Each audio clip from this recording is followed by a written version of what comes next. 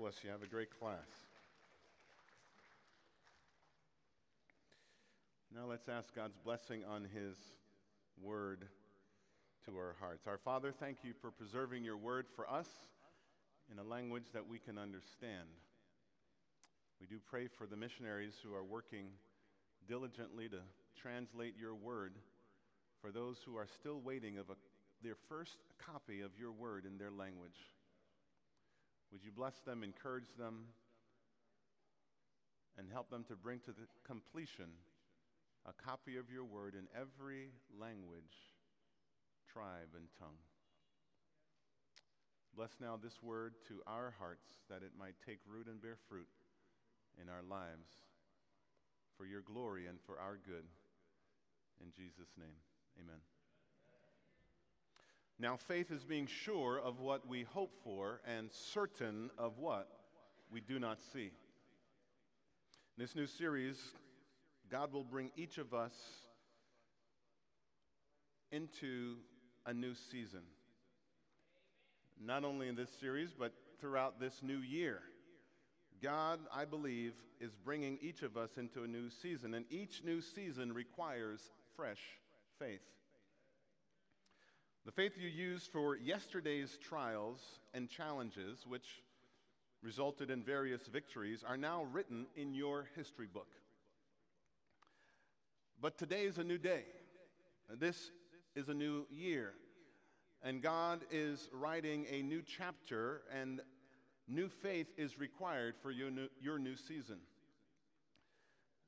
What is it that you're hoping for this new year? Well, with fresh faith, you can be sure of that hope. What do you want to see God do in your life, in your family, in your church, in your job this year? With fresh eyes of faith, you can already begin to see it, though it is not yet a reality. That's what this verse is teaching us. Last week we learned how much everyone uses faith on a daily basis, like driving or taking public transportation or flipping on a light switch. We also learned that faith in God is essential, not only to establish a relationship with Him for the first time, but also to nurture an intimate and abiding relationship with Him forever. It is impossible for anyone to please God without faith. Faith in God is also synonymous with obedience to God's holy word. Last week we saw the consequence of faith and disbelief in God in the lives of two brothers, Cain and Abel. Abel believed God and was obedient to God's command concerning a blood sacrifice. Cain disbelieved God and was disobedient to God's command concerning the same. Instead of believing God, he leaned on his own understanding. When I was a child, both my parents and my Sunday school teachers taught us to memorize this verse, Proverbs 3, 5, and 6.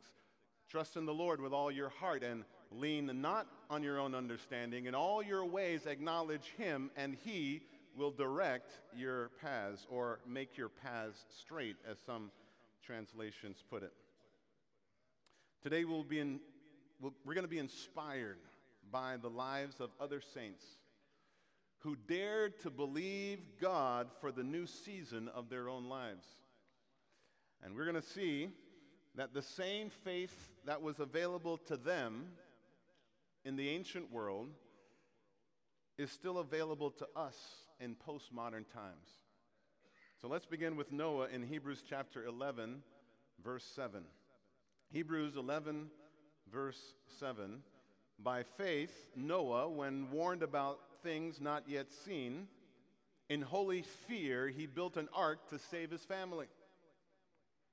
By his faith, he condemned the world and became heir of the righteousness that comes by faith. Remember Noah? Maybe some of you even saw the movie with Russell Crowe.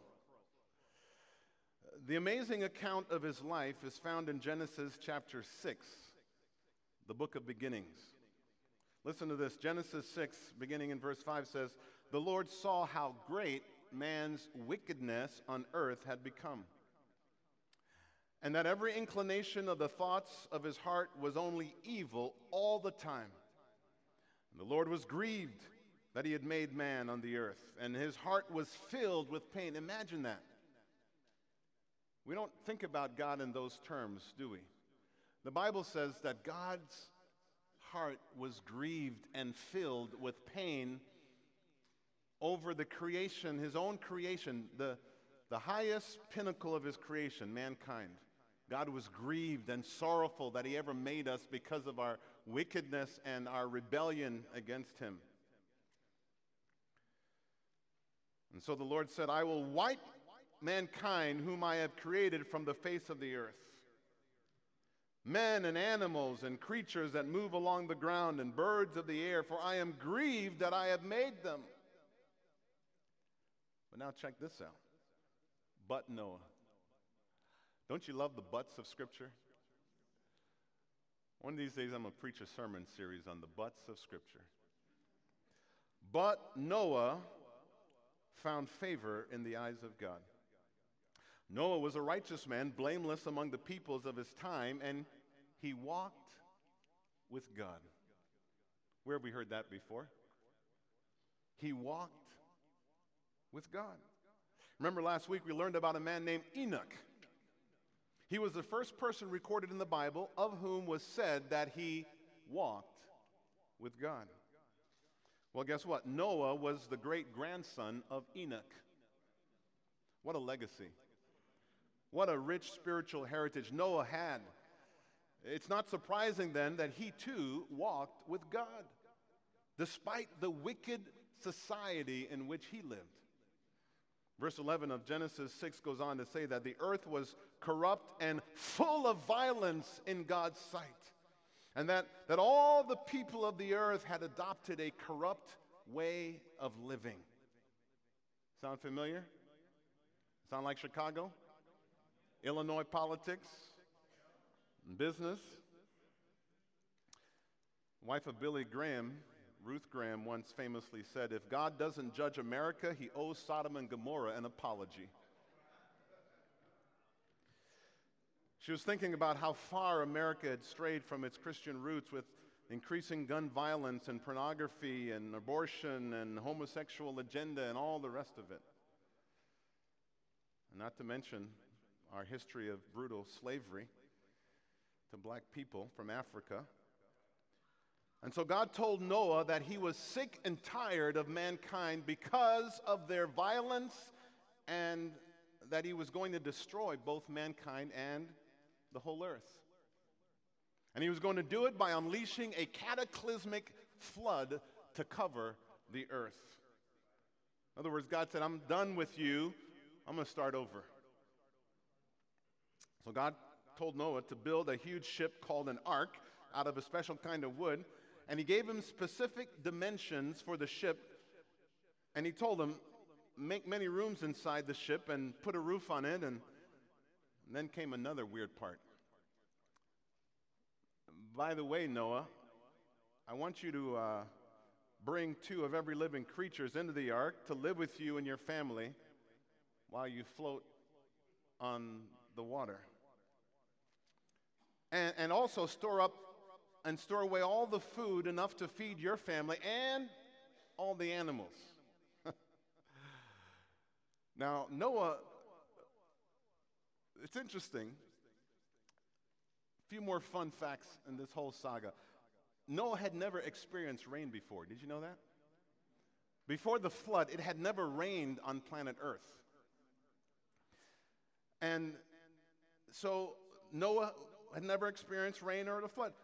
Noah didn't even live near an ocean or a large body of water to even launch a boat. You know, I've got friends with boats, and when you go launch a boat, you go to a boat ramp, and you know, you launch your boat off of the trailer off the back of your truck into a river or into the lake or into the ocean. But Noah wasn't even near a large body of water. So here God tells him to build this big ship. He's never seen rain, don't know anything about a flood, never built a boat before. And Hebrews 7 says that Noah exercised faith when warned about things not seen. That's faith. He exercised his faith when he was warned about things he had never seen.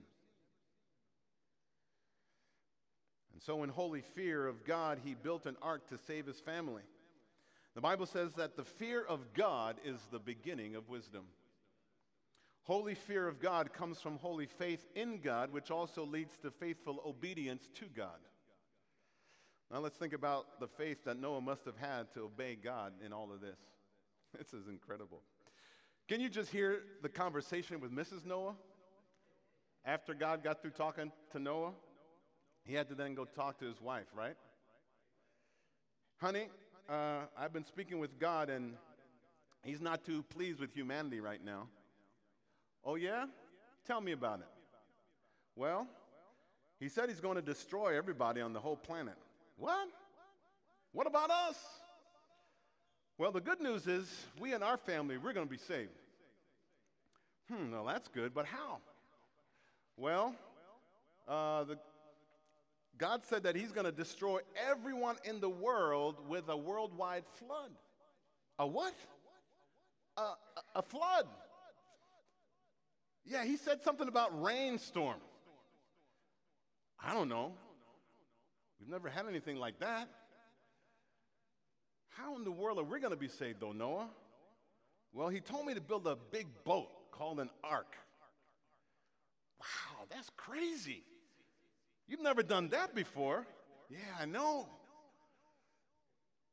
I mean, can you imagine?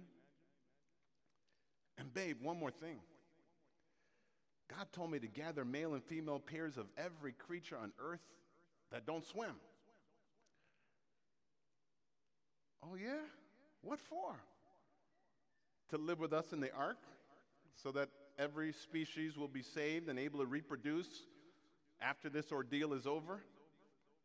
Noah, are you kidding me? Are you sure this wasn't just a nightmare you had last night? Honey, I wish it was, but I clearly heard the voice of God. I know this is bizarre, but let's trust the Lord on this. He's never failed us yet. Okay. All right, I'm going to go talk to the boys. I'll need their help to build the ark. Hey, boys! We got a boat to build. Let's talk. Can you imagine the faith of Noah to have that conversation with his wife and kids? Back to Hebrews 11:7. Not only is Noah's faith credited with activating his obedience to save his family, but Noah's faith is also credited with condemning the world to suffer God's judgment. You say, whoa, wait a minute. That seems kind of harsh. Yeah, it does. And it is. So let me explain. Presumably, while Noah was building the ark in obedience to God's command and to his exact specifications, he no doubt he drew a crowd and he also probably became the talk of the town. I mean, you don't build a big ship in your front yard and not have the neighbors gawking, talking, looking at you funny, right? Can you hear the skeptical neighbors ridiculing him? Hey, Noah, what are you doing over there? I'm building a boat. A what? Why? What for? Well, God told me he's going to judge the world with a rainstorm that's going to cover the whole earth because the unrepentant men, women, and children who sin against him and each other. Who's ever heard of a rainstorm, Noah? Flooding, you big dummy? How come God didn't tell us about what he told you? You and your sons are wasting your time. Get a grip and get real. You big dummy. Guys, listen. God is real, and he has spoken to me. And his judgment is surely coming, and you will surely perish, but his mercy and his grace are available to you. If you will only join us and come into the ark before the door closes and the rains begin to fall. You see, because of Noah's faith in God, he faithfully obeyed God, and he lived a righteous life in a world that was filled with doubt and wickedness and disobedience all around him.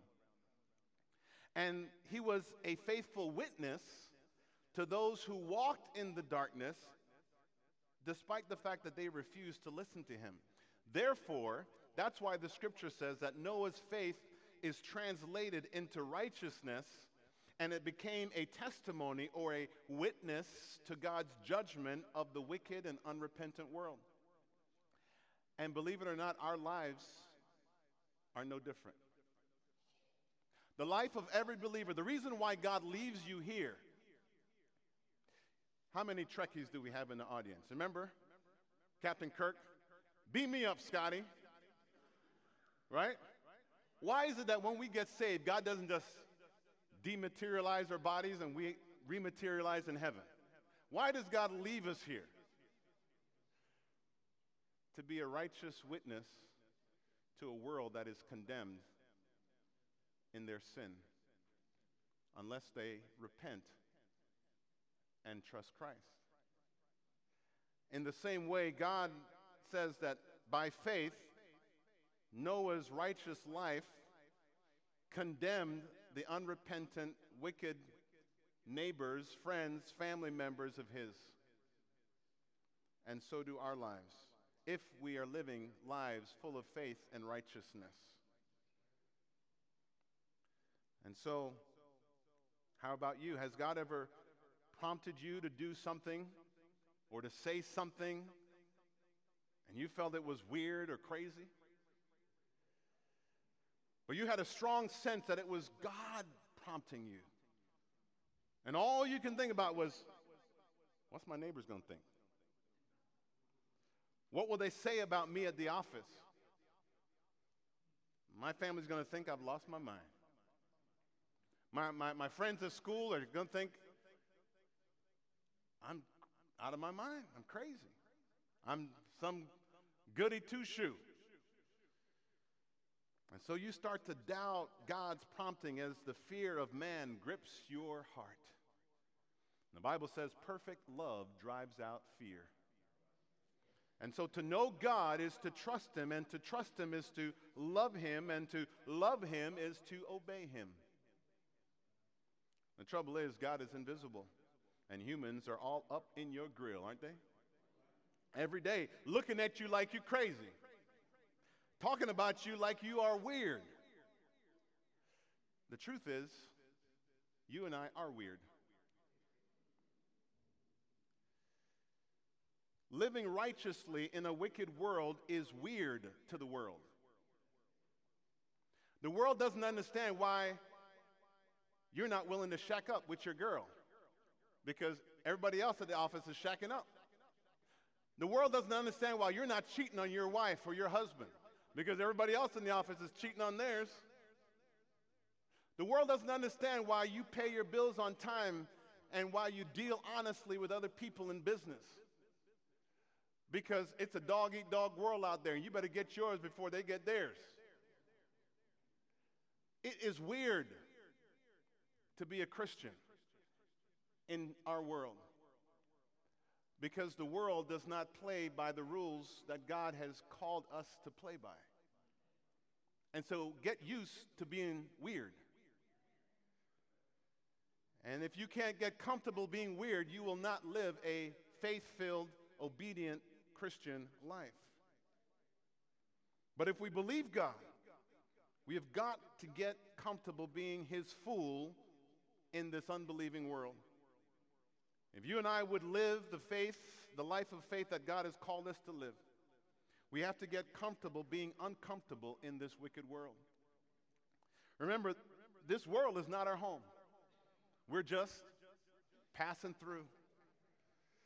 Last summer, during our Jesus Summer campaign, you might remember we participated in the Hands Across Chicago, where we placed these small 2-3 foot crosses with a heart on it from north to south along Sheridan and Halstead Streets, all the way down from the north side to the south side, and then from downtown on Madison all the way out to the west side of the city, forming a literal cross of crosses. And then we had churches from all over the city on the north, south, and west sides that lined those routes of the crosses. Well, one of our organizers, Dr. John Feuder, a good friend of mine, he got complaints from some people, some residents in Edgewater, who went to their alderman's office and started complaining because they absolutely hated the sight of those crosses on their streets where they lived. And they called their alderman's office to complaining and demanding that they be taken down. And the alderman explained that not only did we have the right to put them there, but we had permission from City Hall. A few of these folks took matters in their own hands and removed or destroyed a few of those crosses. You see, the cross stands as a condemning judgment to unconfessed sin. I'm sure those same people are not complaining about the massive white Buddha heads that are all over the city. See, Buddha is no threat to your way of life. Buddha is no threat to your sinful, rebellious way of life. You do whatever you want to do. But Jesus calls us to holiness and righteousness and to be conformed in his image, in his likeness. And that is an affront to the sinful desires of our hearts. No religion is persecuted like Christianity and Judaism. So never be afraid of what humans think or say about you. Ask God to give you a holy fear and faith like Noah, a deep reverence for him, and you will be more inclined to obey his promptings than to worry about what others people will think or say about you. And here's the good news. God will reward you. God will reward you for your faithful obedience. Ultimately, you will never lose with God. Never. I've read the end of the book. We win. Amen. Yeah. That's the bottom line. Now let's read on in Hebrews and learn about Abraham's faith. In Hebrews 11, verse 8, it says, by faith, Abraham, when called to go to a place he would later receive as an inheritance, he obeyed and he went, even though he did not know where he was going. Listen, when God calls you to go somewhere, anywhere, go. Go. You won't have all the answers, and those of you who like to have all your I's dotted and all your T's crossed, listen, with God you won't have all of that. Sometimes God does not fill in the blanks, so that we must exercise our faith muscles, trusting him with the details.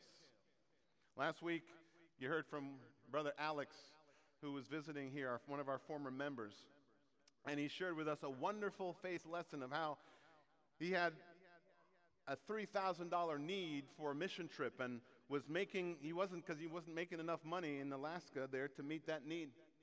And so he began to pray about it, and the phone rang as he began to pray.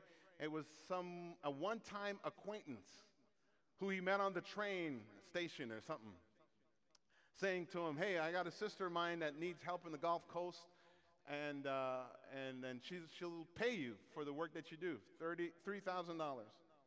And so he believed God that this was the answer he was praying for. He got on a plane from Alaska, flew to the Gulf Coast, lived and worked there for 40 days, collected his $3,000, and then went on his mission trip where God had called him to go.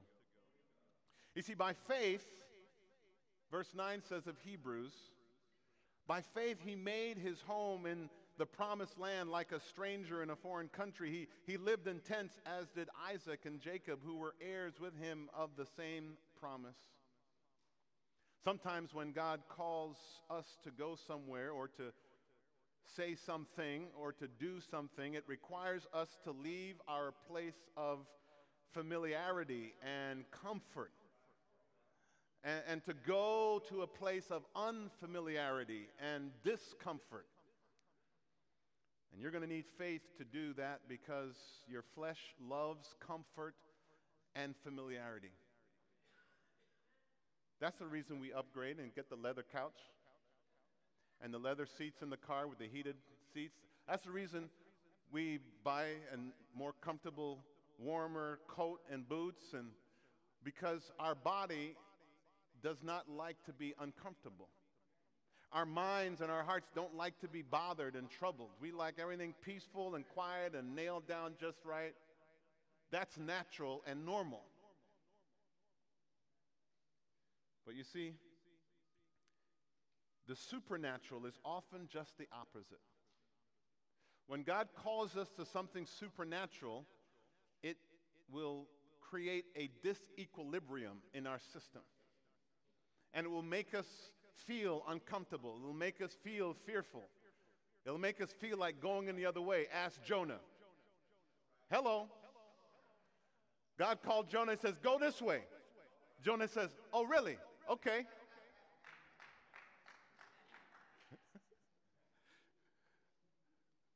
Why do you think God put that in the Bible? To teach us. Don't be like Jonah. Now, eventually, he got through to him, and he repented and went and did what God asked him to do, only after being swallowed by a large fish and tasting some fish guts, and, he got the message. Okay, I think it might be a little more bearable, more comfortable following God than my own way. And so, it is, the supernatural is often the opposite from the natural. You see, your faith will always lead you to look forward like Abraham. Look at verse 10 in Hebrews 11. For he was looking forward to the city with foundations whose architect and builder is God. You remember when Moses led the children of Israel out of bondage in Egypt toward the promised land? Many of the children of Israel, while walking through that Arabian wilderness, they looked backward to Egypt. They looked backward in doubt and disobedience instead of looking forward toward the promised land. All they could see with their eyes of flesh was the earthly pleasures of the past in Egypt. They talked about the onions and the leeks and the garlic that they had in Egypt and all the good food and back there. They forgot about the bondage, the fact that they were in bondage. And they were thinking about their carnal lusts and cravings of the flesh, which they did not have in the wilderness. The eyes of the flesh thinks about the cravings of the flesh. But the eyes of faith, with the eyes of faith, they would have been able to see beyond the Arabian wilderness and into the promised land flowing with milk and honey. As a result, a journey that should have only taken 3 to 4 months took them 40 years because of their doubt and disobedience. A whole generation had to die off, the Bible said, because of God's judgment. They didn't have enough faith to enter into the promised land, so God caused a whole generation to die out who were full of doubt and disobedience. And the younger generation got to go into the promised land because they believed they were not like their forefathers. But Abraham was a man filled with faith enough to see the promised land of heaven. Look at it in verse 11. It says, by faith Abraham, even though he was past age and Sarah herself was barren, was enabled to become a father because he considered him faithful who made the promise. And so from this one man, and he was as good as dead, came descendants as numerous as the stars in the sky and was countless as the sand on the seashore. Is this not incredible faith? God gave Abraham and Sarah a promise of a child. And they were already past childbearing age. And then God waited another 10 years just for good measure before he blessed them with their one and only child. By Abraham's faith, that child of promise was claimed, and his name, Isaac. And through him came Jacob, who had 12 sons, who then became the 12 tribes of Israel, and the nation was born, just as God had promised. Then verse 13, all these people were still living by faith, and when they died, they did not receive the things promised. They only saw them and welcomed them from a distance. And they admitted that they were aliens and strangers on earth. And people who say such things show that they are looking for a country of their own. If they had been thinking of the country they had left, they would have had opportunity to return. Instead, they were longing for a better country, a heavenly one. And therefore, God is not ashamed to be called their God, for he has prepared a city for them. Do you know that God is preparing for us a new city, the new Jerusalem? Jesus said to his disciples, "Fear not, don't be afraid. When I go, I'm going to prepare a place for you, and I'm going to come back and bring you to that place." Listen, if you're not ashamed to trust God, he will not be ashamed to be called your God. In Luke 9, Jesus said, "If you are ashamed of me and my teaching, I will be ashamed of you before my Father in heaven." Don't ever be ashamed of who you are in Christ. Don't ever be ashamed. Verse 17, by faith Abraham, when God tested him, offered Isaac as a sacrifice. He who had received the promises was about to sacrifice his one and only son, even though God had said to him, "It is through Isaac that your offspring will be reckoned." And Abraham reasoned that God could raise the dead, and figuratively speaking, he did receive Isaac back from death. You talk about incredible faith. What faith could be greater than trusting God in obedience to his command to take the life of your one and only promised son? Unbelievable. Is there any wonder why the Bible calls Abraham the friend of God? But notice in the text that Abraham's faith was not without reason. In other words, it's not simple blind faith. Abraham thought to himself, well, let's see. God told me he was going to make me a father of a great nation. And for that to happen, I have to have at least one son. And then God gave me that miracle boy. Now, years later, he's asking me to sacrifice that boy to him. It seems crazy. I know. But I heard him loud and clear, and he didn't stutter. And God is not a liar. He always keeps his promises. So maybe, just maybe, after my sacrificial obedience, God will raise my boy from the dead. That's faith. Let me tell you something. God has given me faith for a lot of things in my life and in this church. But I don't know that I could have faith. And I got 4 kids, not just one. I don't know that I could have the faith that Abraham had to take one of those kids out. With my own hand, I don't know that I could do it. It's just incredible. Well, we all know how the story ended. As Abraham lifted the knife over the body of his beloved son, God sent an angel to stop him and showed him a ram that was caught in the thorny bushes. And that ram became the substitutionary sacrifice for Isaac. Now, maybe God has never asked you to such a costly sacrifice, but has God ever asked you to make a sacrificial gift to him? I mean, a big, costly sacrificial gift? How did you respond? Was it with eyes of faith or eyes of flesh? Eyes of faith, trusting and believing God to replace whatever he had asked you to give up for him and his kingdom. You see, eyes of the flesh says, I can't do that. And so you hold on tighter to that thing, that person, or that place that God wants you to release and to sacrifice to him. You see, that's a test of your faith.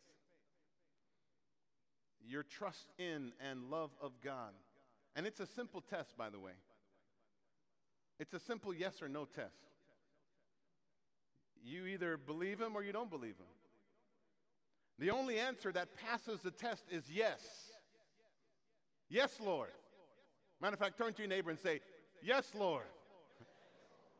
We need this year, listen, as you move into this new season and this new year, you're going to need to learn to say, yes, Lord. So you might as well get some practice. Yes, Lord. Get some practice.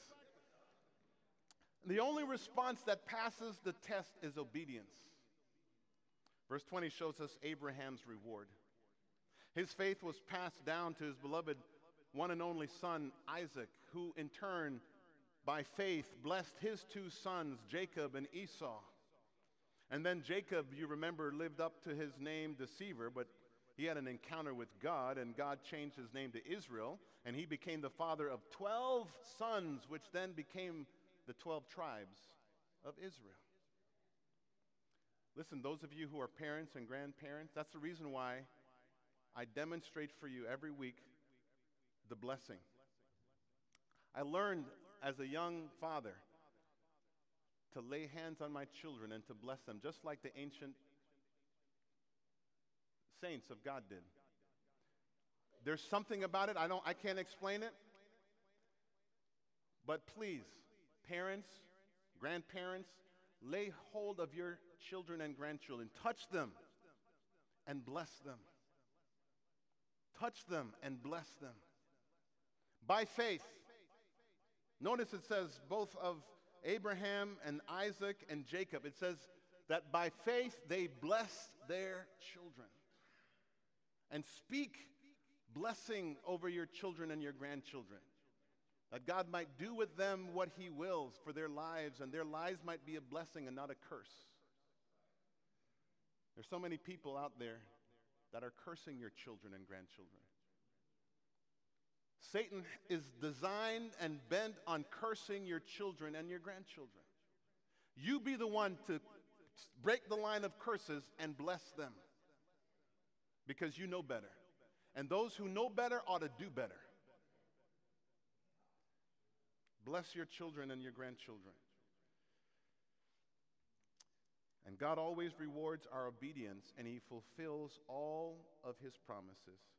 We're out of time, but I suggest later today, before you put your head on your pillow, that you read on in this great Hall of Faith chapter and be inspired by the faith of people like Joseph, Moses, even Rahab the prostitute is mentioned in here.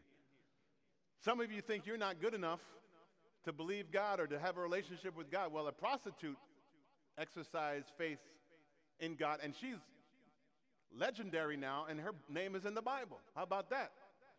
Don't you ever think that you're such a great sinner that you're beyond the grace and the love and the mercy of God. Rahab the prostitute, among other women, prophets who dared to believe God, exercised fresh faith for their new season of life, and God rewarded their faith. May God grant us fresh faith for our new season, whatever it is and wherever it leads us. That is my prayer for you and for me and for us collectively as a church family. Let's stand as we pray.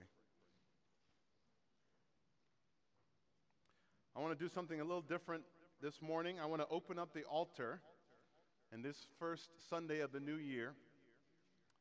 And I want to ask you to come forward.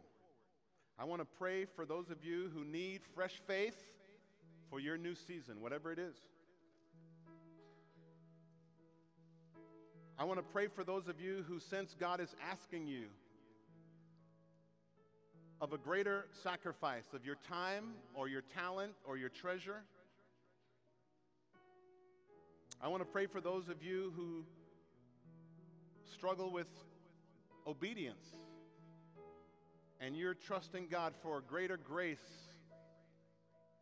for obedience, to follow him wherever he asks you to go, whatever he asks you to do. Maybe some of you are here and you're trusting God for salvation this morning, and you need to be saved. You're not sure that if you were to die today, you'd go to heaven. You're not sure that your sins are forgiven and you have a home in heaven. And so the altar is open. I want you to come. And as you're coming, I'm going to just sing a song. It's an old hymn that might encourage you and bless you as you come. And after I sing this hymn, I'm going to pray over you.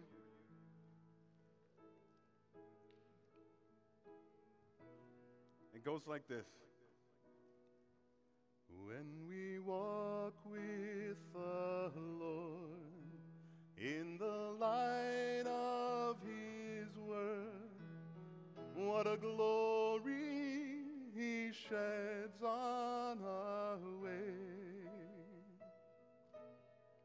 And while we do his good will, he abides with us still, and with all who will trust and obey.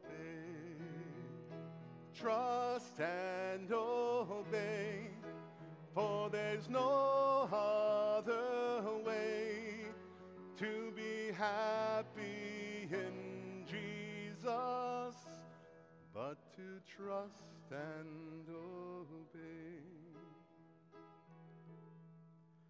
Not a shadow can rise, not a cloud in the sky, but his smile quickly drives it away.